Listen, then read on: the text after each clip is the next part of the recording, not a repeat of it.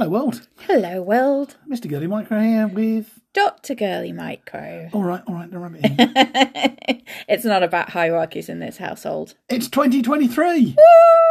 Woo! How the hell did that happen? I know. 2022 has disappeared in the blink of an eye. And I finally have managed to get enough voice back to actually record a podcast. Because we've been trying to do one of these since I came back from New York, and either Mr. Girlymicro or I have been so ill. Standard winter lurgy rather than any COVID-related lurgy. But just no voice. So here we are, both able to speak. Woohoo. Let's not get too far ahead of ourselves. So this Christmas has been, well, lurgified. Technical term, that. A lot better than the previous year. Yeah, I mean, I don't think I'd quite remembered how bad Christmas 2021 was. And by that I mean the Packers have almost got a playoff spot.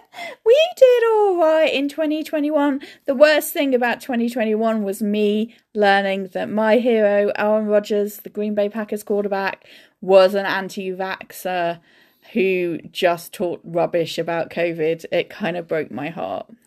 Still, it's all right. The Bengals will carry the torch for us to the Super Bowl. I mean, they don't have any anti-vaxxers that I know about, and therefore, as much as it hurts me, I may be wearing orange come the Super Bowl.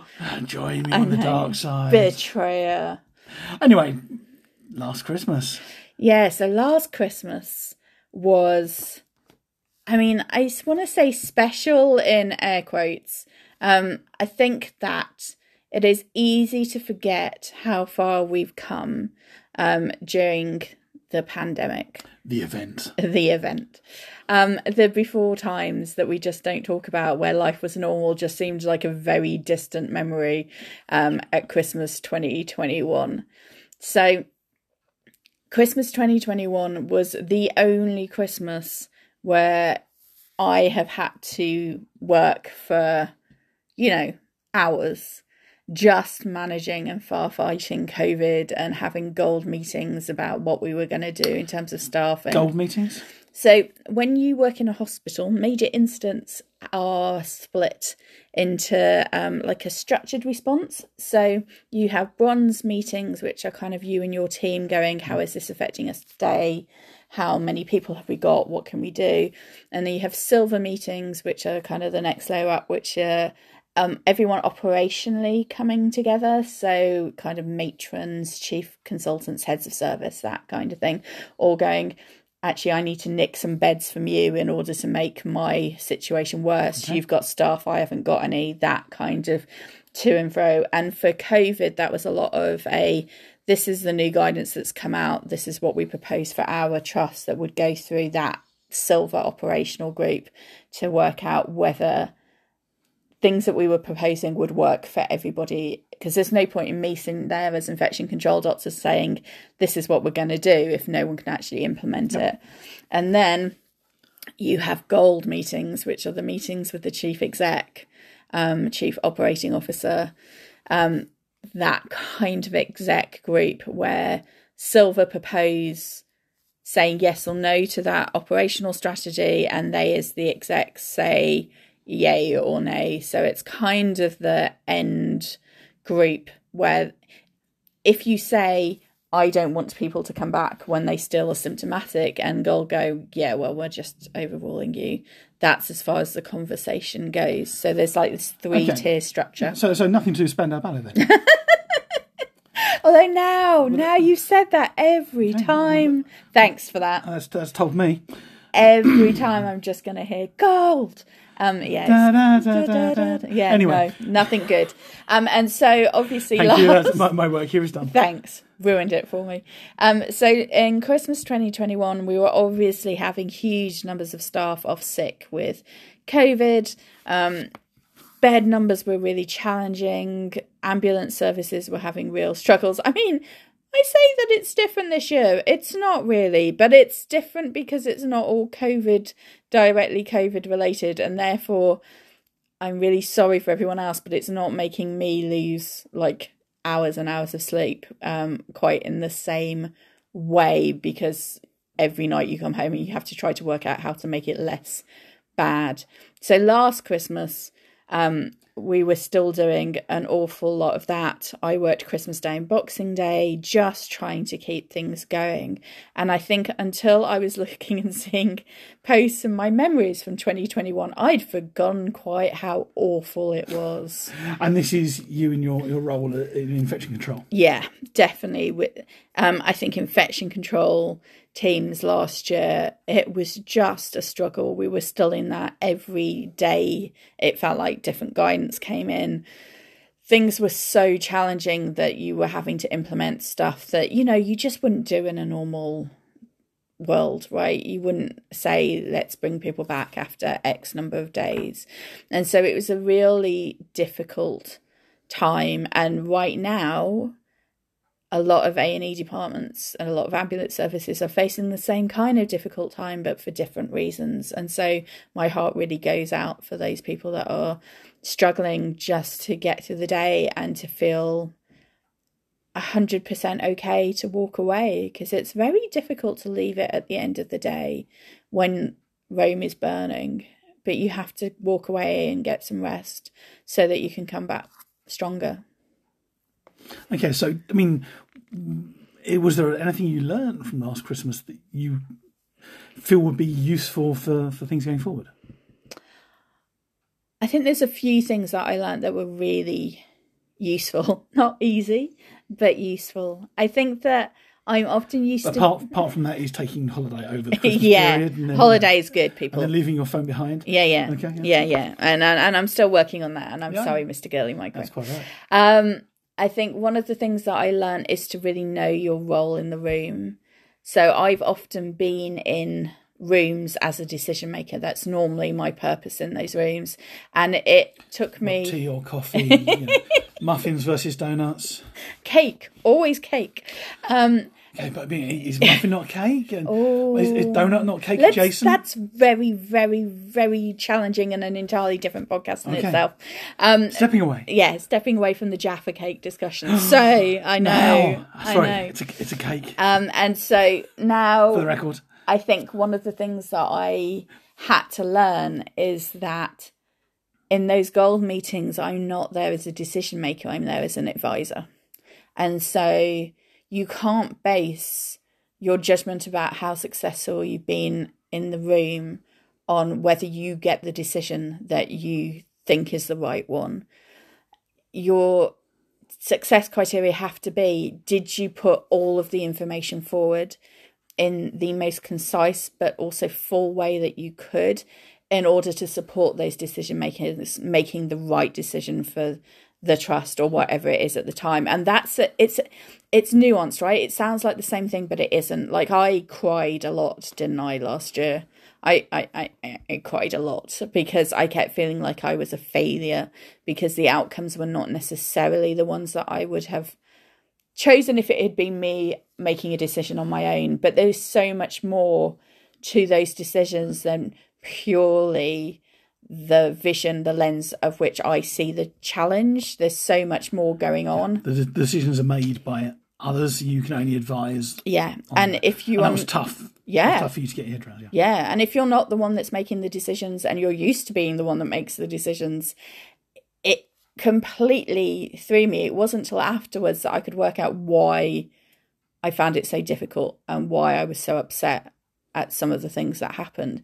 And not just, that's not me saying that anyone made wrong choices, right? It's just people made the choices that needed to be made, and and those were the right calls. But I think I felt like I failed in the room, whereas actually I now know that what you need to do is step back and go, okay, what was the purpose? Okay. I know you also wanted to speak about happier times and a good thing that happened, is it 2 years now? 2 years ago. So can I just kick this off? Yes. So in the run up to Christmas 21, was it? 2020. 2020. So in the before times, was it before the pandemic? No, 2020 was when the pandemic kicked off.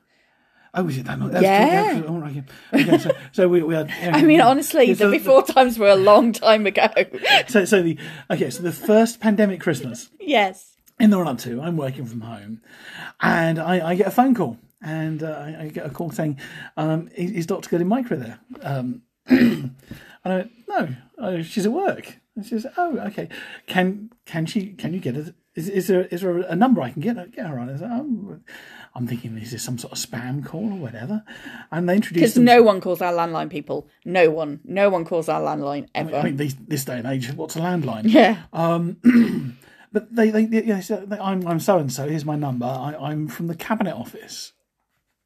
And they asked for my email address. And still being a little bit befuddled, I didn't give them a number. I gave them your email address. They can get in touch. And you do carry on. And so, Mr. Girlymicro, now bear in mind that it's 6:30. I'm still at work.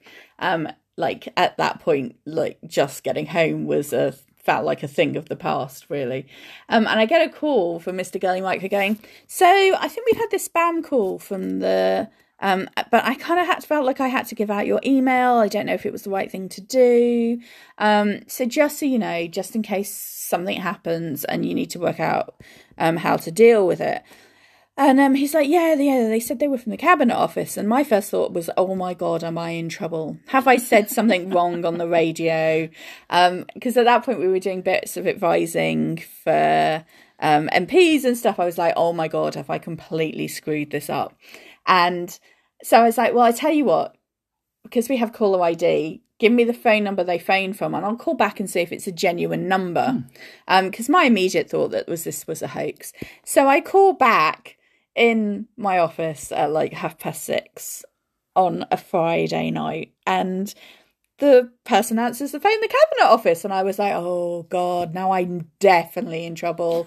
What? No good call is ever going to come of this, especially when I'm like, oh, so you phoned me, you spoke to my husband, and they're like, oh yeah, can you stay by your computer for the next half hour? It's really important. I was like, oh God, are the police going to come and knock down my office door and arrest me for, I don't know. I have no official secrets, but if I did, I could have talked about them in my sleep.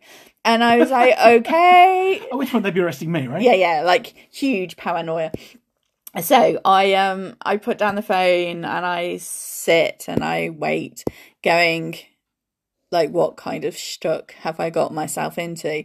Anyway, about 7:00, this email pops in and it's a letter and I open it. It's got no other information. And it's like, oh, we would like to know if you'd be prepared to accept the British Empire Medal. And I basically called husband and went, what on earth is a British Empire Medal? I mean, it sounds good. It sounds fun, but I don't know what it is. I have no idea what I said at the time, but it's probably something along the lines of, you do know it's a New Year's honour. And I was like, oh, to Google. So Google told me what a British Empire Medal was, which was lovely. And it's the lowest order. And because I didn't really know what was going on, I went in and photocopied it in the office. Luckily, no one was there because it was 7:00 on a Friday night and everybody who was sensible was at least home having a gin and tonic. And kind of was like, this is kind of cool, but didn't really think much more of it. Signed the form, sent it back. And then all of a sudden, I get a letter back the next week with all of this stuff going, so we're so pleased that you have, accepted, and you can now get married at St. Paul's, and, here's a link if you want to kind of get your own coat of arms. And I was like, oh my God, this is a real thing, people. This is not fake. And with a great big note on the bottom going, you must not tell anybody until the 29th of December at such and such a time.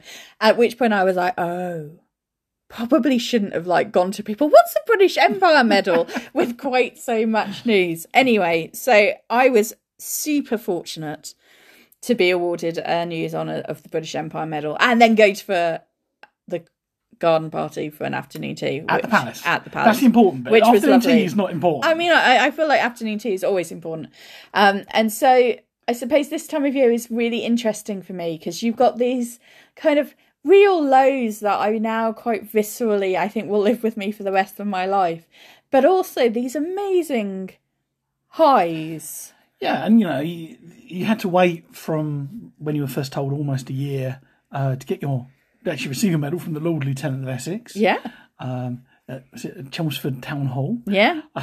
rather than from any of the big knobs up at the big house. You could have done it, but there was quite the queue because of the pandemic. And to be honest, I just wanted it done. There was, but like you said, we did get to go to the palace and take part in a garden party and have afternoon tea.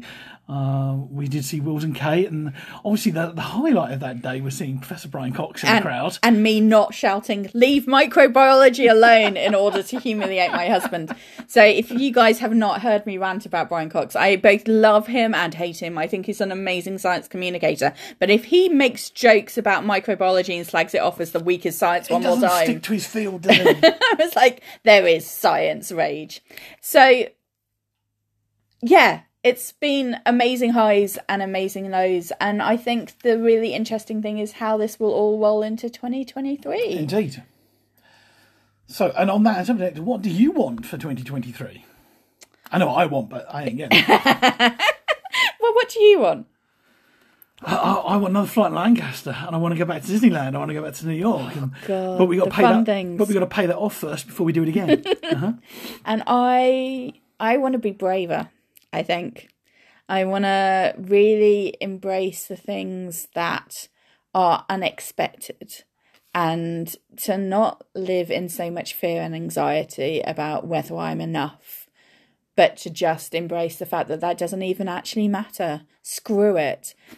Jump in with both feet and just take what life throws at you, take the learning from it, and be surrounded by those that love me and don't care whether I'm a success or not, frankly, like Mr. Girlymicro. And on that note, anything more? All opinions are our own.